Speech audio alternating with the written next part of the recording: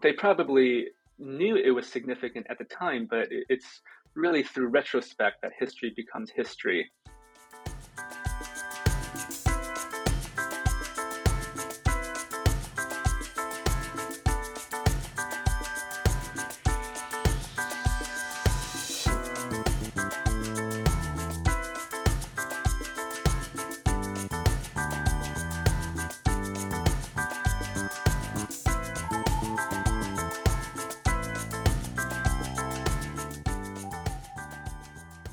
Hello, and welcome to History Through Fiction, the podcast. I'm your host, Colin Mustful, and today I am so excited to be joined by Michael X. Wong, author of the novel Lost in the Long March. Not everything came to fruition. I think it's still important for writers when they're working on a first draft to give the novel space for it to surprise them as well.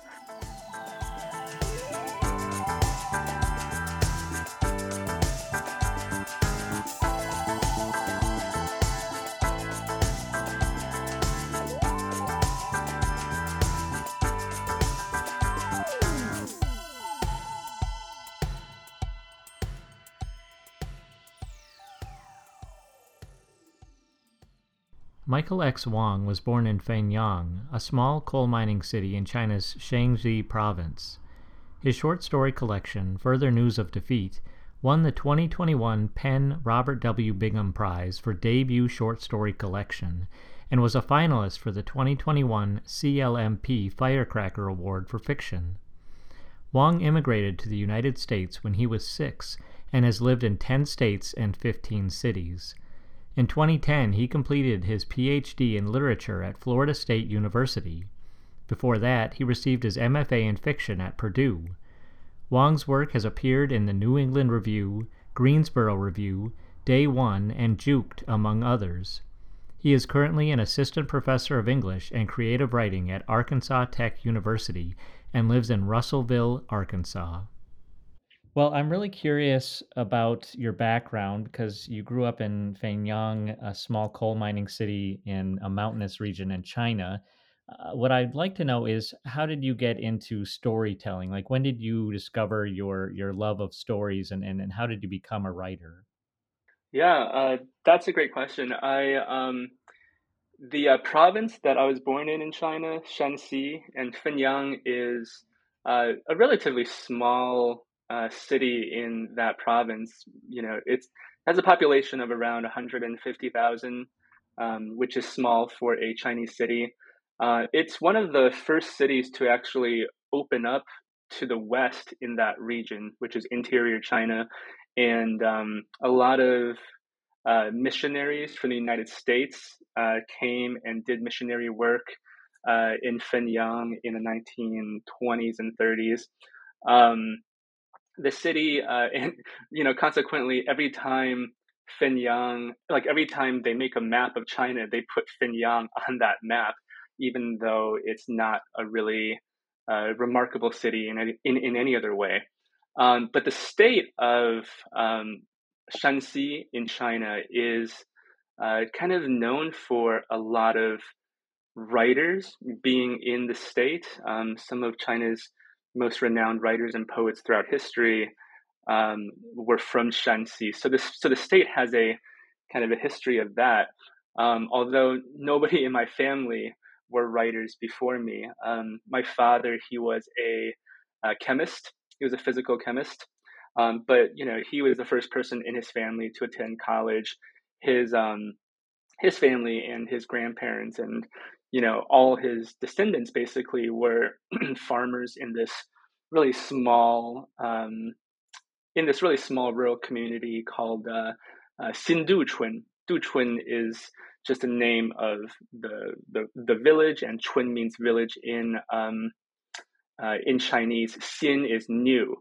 So when the communists took over in 1949, and the population grew leaps and bounds, they had to kind of separate the individual villages in a lot of different parts. So it was all one Ducun, and then in the 60s, it became Xin Ducun and Lao Ducun. So new Du village and old Du village.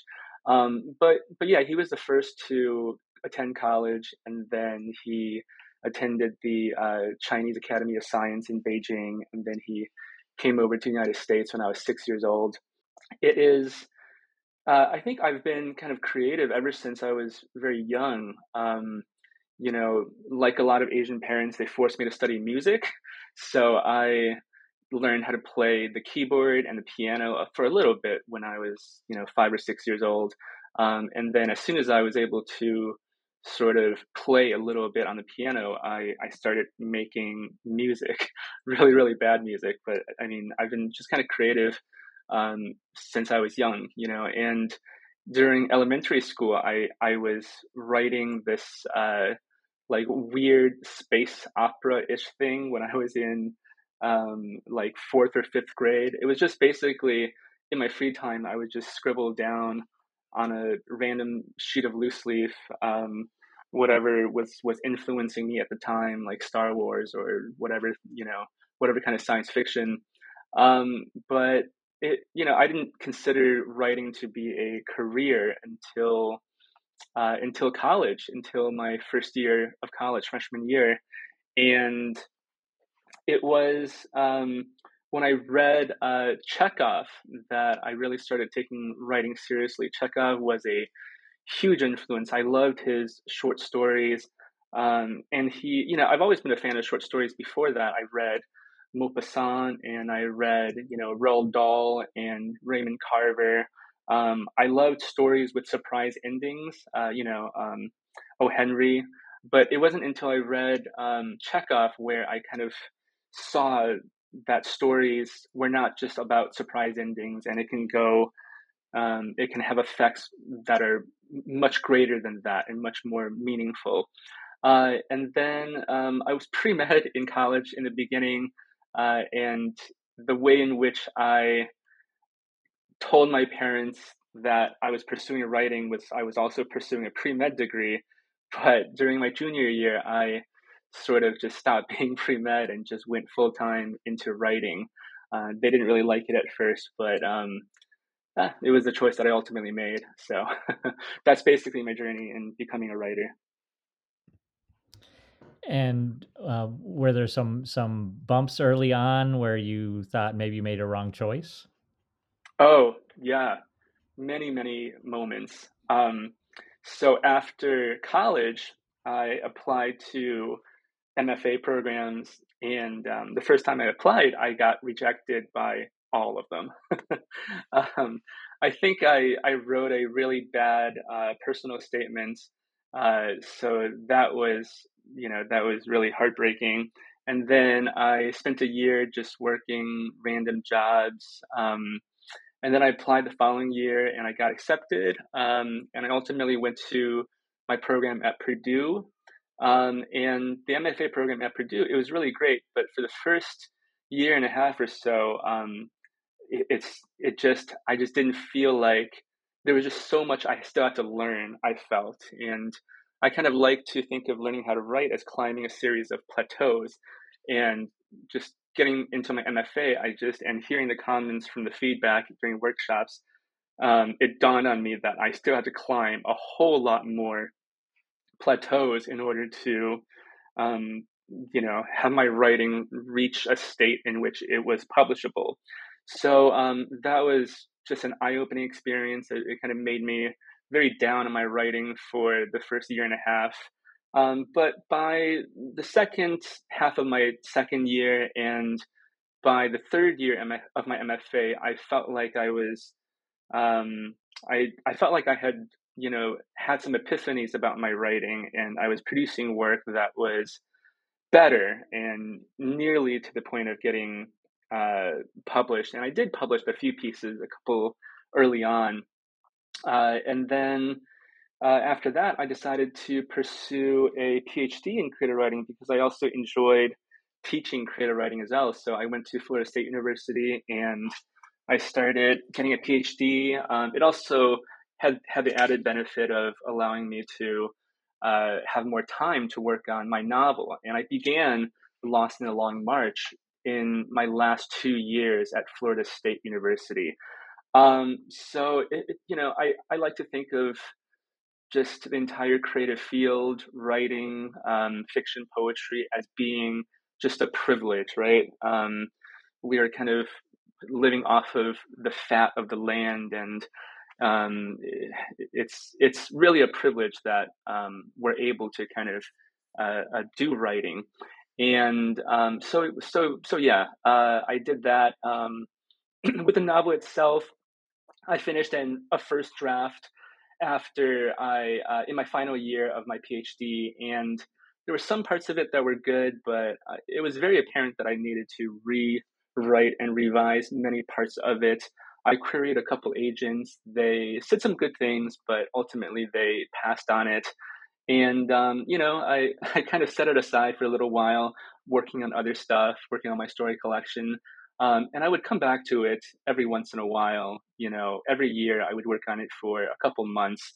And it's just, when I see it with a fresh new set of eyes, I feel I can see the flaws in it, and I can see what's working really well and make the aspects that are working well better. And rewrite the flawed parts. So I would say probably I had written 800 pages of the novel, roughly, something along the lines of 250,000 words. And ultimately, the novel ended up being 100,000 words. So it was definitely a journey indeed. Well, it's very interesting to hear you tell that whole story all the way back to your first space opera, to where you are now, and in a way, it's validating for other writers to just be like, okay, this is just how it works, and so I kind of hate to ask authors to relive some of that, but it is really interesting to hear the journey that you said it is, and how to get to where you want to be.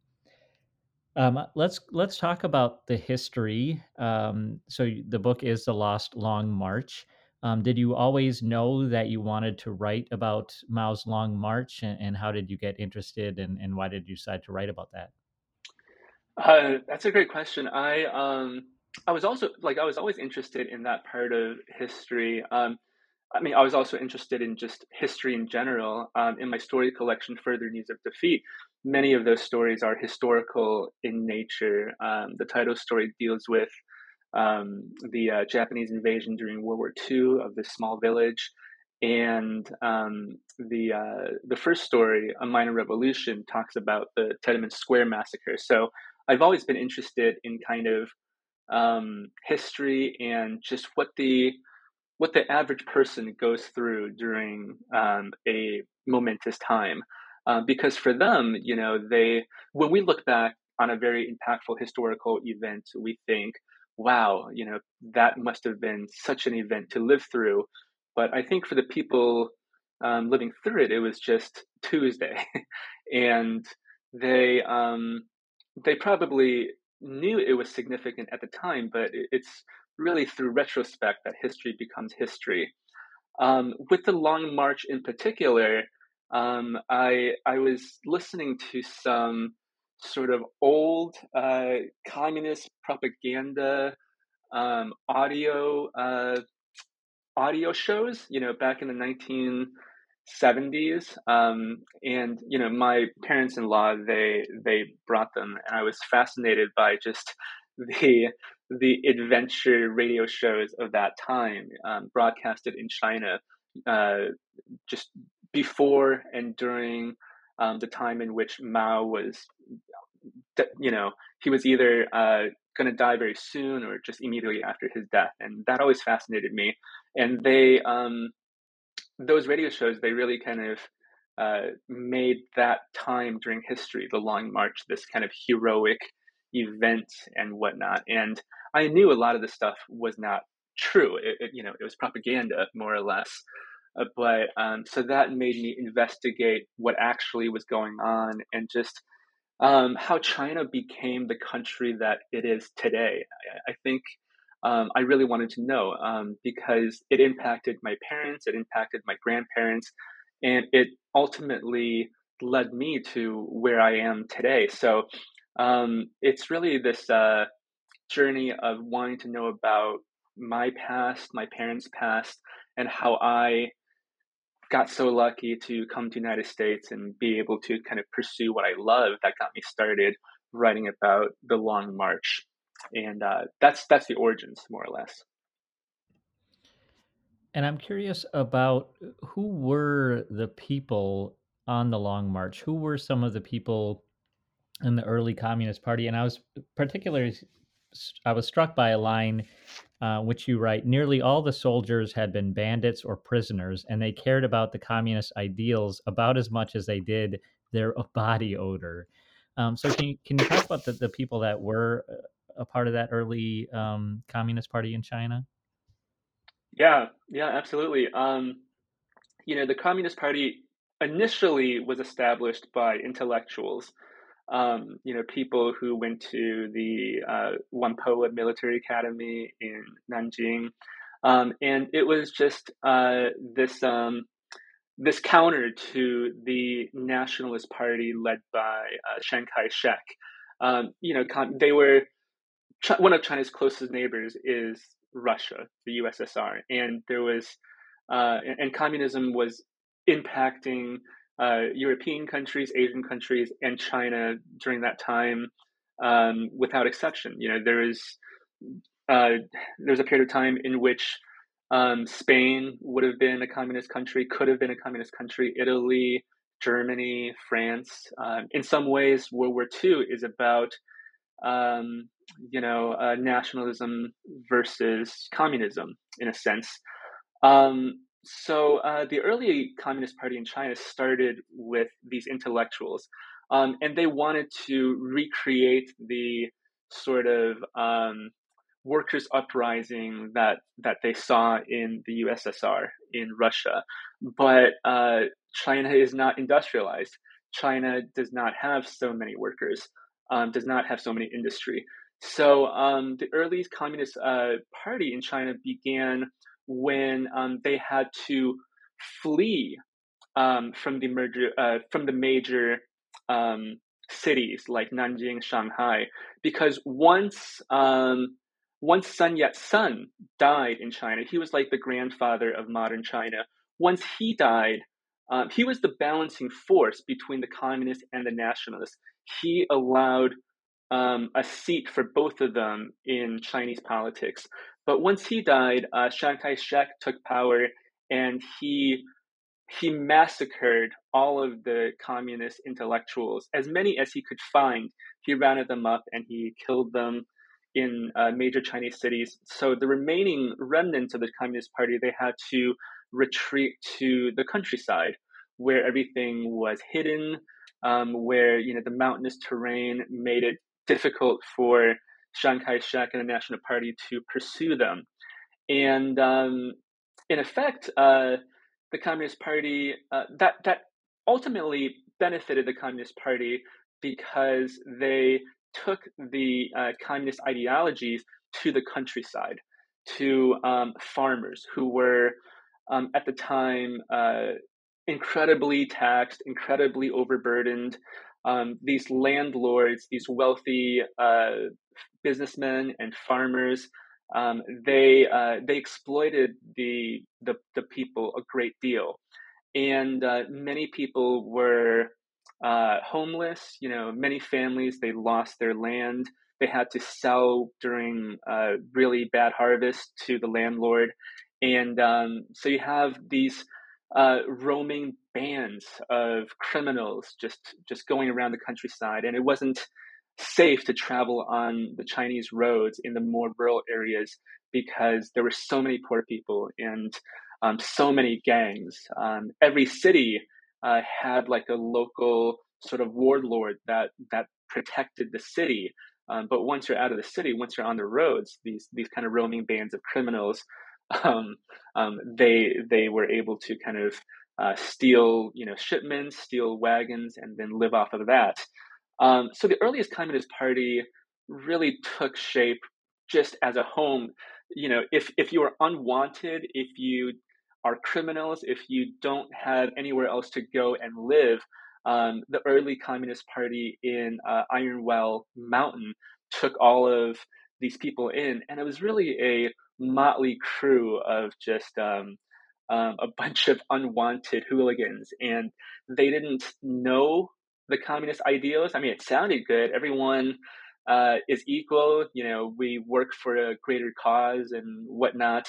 But a lot of gangs, right? They have the same mindset. There's a gang leader, but once they um, overtake once they overtake a wagon, the spoils will be divided kind of evenly. So yeah, and the early Communist Party, they were able to kind of subsist by planting opium crops in Jiangxi province and sell opium, which was illegal.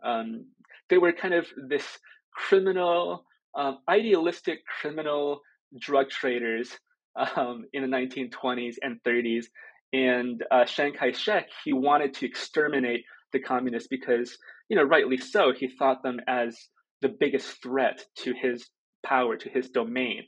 He tried invading Jiangxi province 4 times, well, 5 times, the last time being successful, called the encirclement campaigns. And every time he didn't know the landscape, he was kind of beaten back by these guerrillas. And it wasn't until the 5th encirclement campaign when he was building these pillboxes and these forts, slowly, methodically building these forts closer and closer to the communist kind of strongholds, that he was able to secure a victory and sent the Communist Party fleeing, known as this Long March. Wow, that's really fascinating, and I can see how it's ripe for a historical novel. So you've gone through this history, but you are writing fiction. So can you tell me a little bit about your main characters, Ping and Yang? How did they come about? Were they always, were they part of the early drafts? How did they become developed, and what roles do they play in the story?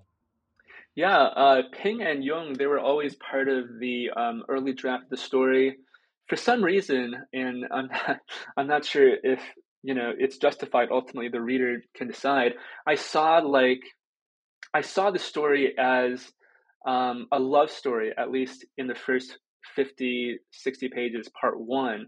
So that was the kind of the yearning, that I wanted to work with, besides the history. But then part two, the story shifted in point of view to Young, and it really is about kind of her interactions with the communist ideals, and she encounters a lot of contradictions between what she sees, what she experiences, and what the communist ideals tell her. She's not an incredibly literate person either. She only listens to what the party leaders tell her, and she believes in it wholeheartedly, but she doesn't truly understand what she believes in. And she embodies a lot of superstition inside her as well. Well, even today, there's a lot of superstition in China. This belief in Old Man in the Sky, this kind of strange deity that is poorly described, poorly defined, controlling people's ways, showing people's, how to live their destinies. So there was that sort of, she still embodies that as she is trying to understand the communist ideals. Ping, on the other hand, Ping is just enamored with her. He's an orphan.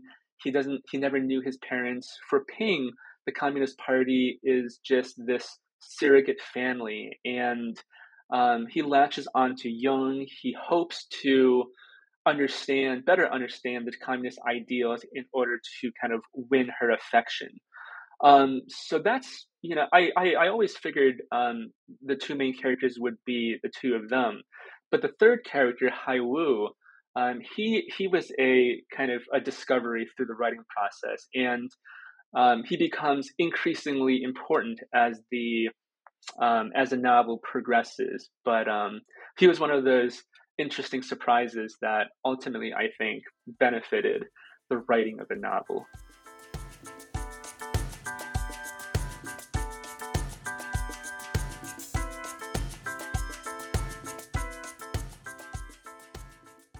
Hi, listeners.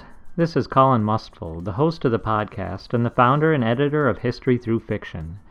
I just wanted to take a quick break to tell you about my favorite History Through Fiction novel. It's called The King's Anatomist, The Journey of Andreas Vesalius by Ron Blumenfeld. The novel tells the story of the life, times, and mysterious death of Andreas Vesalius, who's also known as the father of human anatomy. Using a fictional best friend named Jan van den Bosch, the author does a fantastic job of sharing some really fascinating scientific, artistic, and medical advancements of the European Renaissance, all while developing a realistic and emotional tale of grief and platonic love. On top of that, there's a twist at the end, an engaging little mystery that unfolds. The author himself is a physician, and I learned so much from this novel while also caught up in a great story. I hope you'll consider reading it, and that's why, right now, you can get a copy direct through our online store at $5 off the retail price. Just go to historythroughfiction.com/store and use the code PODCAST at checkout. That's code PODCAST at checkout. Thank you, and now please enjoy the rest of the interview.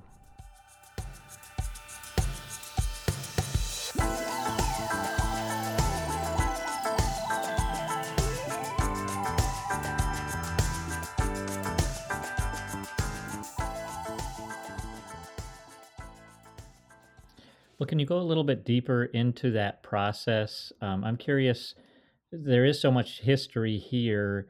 Did it start with the idea of these characters, or did it start with you just researching the history? And I guess you've already talked a little bit about your short stories that kind of developed into this longer novel. But how do you mix those elements of history and fiction, and where do you start? Yeah, that's a really good question. I'm not, I think different stories start in different ways for me. With the Long March, it was through those radio shows, and I knew maybe I wanted to write about this time, but I didn't know exactly if I wanted to write about it. So I did some more research. I read some firsthand accounts of um, people who were there in the foundation of the Communist Party. There was this really great book by Edgar Snow called what was that book called again? Red Star over China, and it wasn't exactly during this time that he was writing about, but he was writing about the Communist Party when they were in Yan'an, when they had finished the Long March and had reestablished their base in northern China. But he wrote this great kind of firsthand book. He was the only, or one of the few only people invited into the communist compound at the time, and World War II was still happening, and the revolution was far from over, and his book was great. He gave a really kind of positive account of the Communist Party at that time. And it kind of showcased the spirit of the people, at least in those early days. And they really needed to work together. They really needed to kind of bond and to believe in what they were fighting for. The Communist Party, it wasn't until the 1950s when they actually had control of China that it kind of degenerated through a lot of failed policies. So his book was really eye-opening, and his depiction of the people in the Communist Party I thought were wonderful, and I used that as sort of the basis for the main characters, Yong and Ping. But a lot of it comes through craft as well. During a novel writing class, I learned from one of my teachers, Patricia Henley, who wrote this really great historical novel called Hummingbird House. But she was telling us that one good way of making your character interesting is by giving them a particular skill, a special skill, right? So Ping is a gunsmith. That's his kind of defining skill. And Jung, she is a great marksman. She's the best shot in the platoon. So once I had those kind of things in the back of my mind, I started writing it just to see where it goes, where it went. I had to rewrite the opening. Well, I rewrote the opening many many times, but um, I had to rewrite it like completely 3 times in order to just to get the voice and the tone right. My writing tends to be a little bit cartoony, maybe a touch on the light-handed side, and it's tough to kind of balance that with history and with the gravity of what was going on at that time. So it took a lot of rewrites, but I was finally able to inhabit the characters and the story to a degree that I thought was acceptable. And then after I had the tone down and maybe 20 pages or so that I thought was working pretty well, I started planning out meticulously what I wanted to write. And not everything came to fruition. I think it's still important for writers when they're working on a first draft to um, give the novel space for it to surprise them as well. But once I have the voice of a novel, of a story down, I tend to be a meticulous plotter because it gives me a sense of direction in terms of what's going to happen next. And sentence by sentence, I can focus on the line level work. I can focus on the telling details. I can focus on dialogue and prose and that kind of thing. So, and I'm constantly kind of writing even when I'm not writing. I'm thinking about the novel when I'm taking a shower, when I'm taking a walk, when I'm cooking, doing dishes. So that's kind of what my writing process is like. Yeah, thanks for sharing that. It's really interesting. I love that advice about give your character a particular skill. It's also interesting to hear you say that you worked on those first 20 pages and reworked them until you found that tone and that voice, and that's sounds like a just a great idea, so that you don't fall straight into your novel and write 100,000 words that have to be completely rewritten. So I wonder why historical fiction? Because there is so much history there. Why did you decide to tell the story through fiction? And um, what do you want readers to take away? Do you want to kind of get rid of some misconceptions about Chinese history, or do you want them to connect with the characters? What exactly do you think readers can take away from this? I think the benefits of fiction is that you are sharing an experience, and the reader can sort of connect with it in many different ways. On some level, I do hope that they have a different view of China and of Chinese history. I think a lot of times when a modern Western audience think about China and they don't know much about it, maybe a couple things come to their mind, like the Cultural Revolution or the Tiananmen Square massacre. And for a lot of countries too, they only know these cultural touchstones, and they don't fully understand it either. And usually these cultural touchstones, they are negative, right? If you learn about China and you learn about the Cultural Revolution, or the Great Leap Forward, or these failed policies, you're like, wow, that I can't imagine what people were going through. I can't imagine a country being so bad, so poor. And well, a lot of that is true. I think it also gives the country an unfair and incomplete characterization. You can think of conversely, right? If everything that another country knows about the United States is the civil rights movement, is the Civil War, and how the United States has embraced slavery, right? Longer than most other Western countries, then that colors the other people's perception of the United States a great deal, and they think, why did you let that happen? Why can what poor country can let that happen. But there's so much more to that as well. There's so much more to the United States than that. Although the Civil War and um, the United States' relationship with race is a huge kind of defining feature of the United States as well. But it's an incomplete one. So I hope with Lost in the Long March, people understand just the cultural context and the situations around everyday people before and after the Cultural Revolution, and just why that was taking place, and just see people living their everyday lives in a sense, and not just during times of very extreme things happening. So I think that's one part of it. I think making it fiction gives me the benefit of a doubt in terms of I can make some stuff up as well. There is, in terms of females being in the Chinese Communist Army, there's kind of spotty records. There was an all-female platoon and an all-female unit, but many units didn't have female soldiers either. So the situation that Ping and Jung were in, it would be slightly atypical, although not impossible to believe. So, that kind of stuff, uh, when I'm writing it through fiction, I feel like I have greater freedom to do.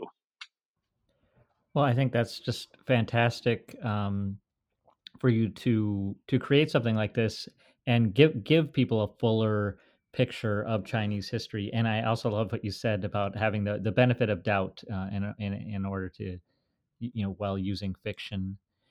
So I wonder, what are you working on now? What's next for you? I'm working on a couple of other projects. I've just completed a first draft of a novel called The Red Synthetic Utopia of the Mind. And it, it's a mouthful, and it deviates from historical fiction. It's more speculative fiction. The novel is about this video game prodigy, Harriet Chu.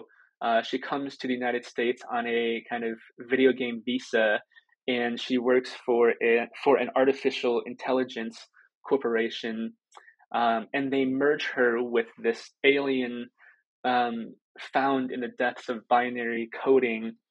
And once she merges with this alien, um, the world kind of does a 180. China and the United States, they kind of switch roles.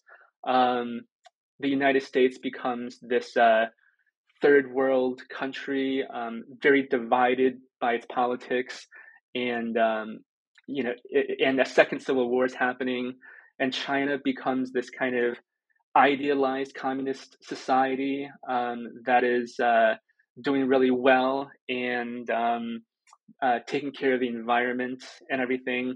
So that novel, I just finished a first draft.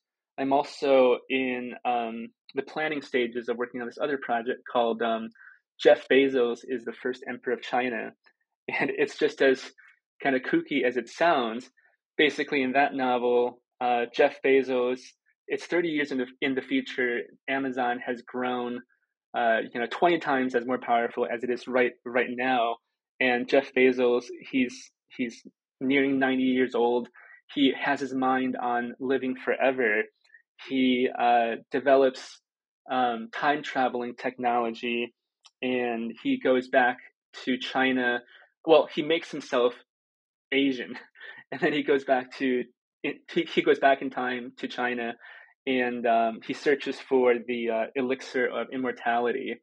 And basically, the novel kind of parallels corporations and the corrupt corporate kind of society environment that we are living in right now, with the corrupt Chinese bureaucracy from many millennia ago. So those are the two projects I'm currently working on. Hopefully, they both go somewhere. Well, they sound fantastic, and unfortunately, not all that hard to imagine, to be honest. Well, Michael, I want to thank you so much, for joining us. This has been a really great conversation, and congratulations on your novel and all your awards and whatever is coming next. I'm sure it'll be great. Thank you so much, Colin. It's wonderful to talk with you and to be a part of history through fiction. I'm so happy to be here.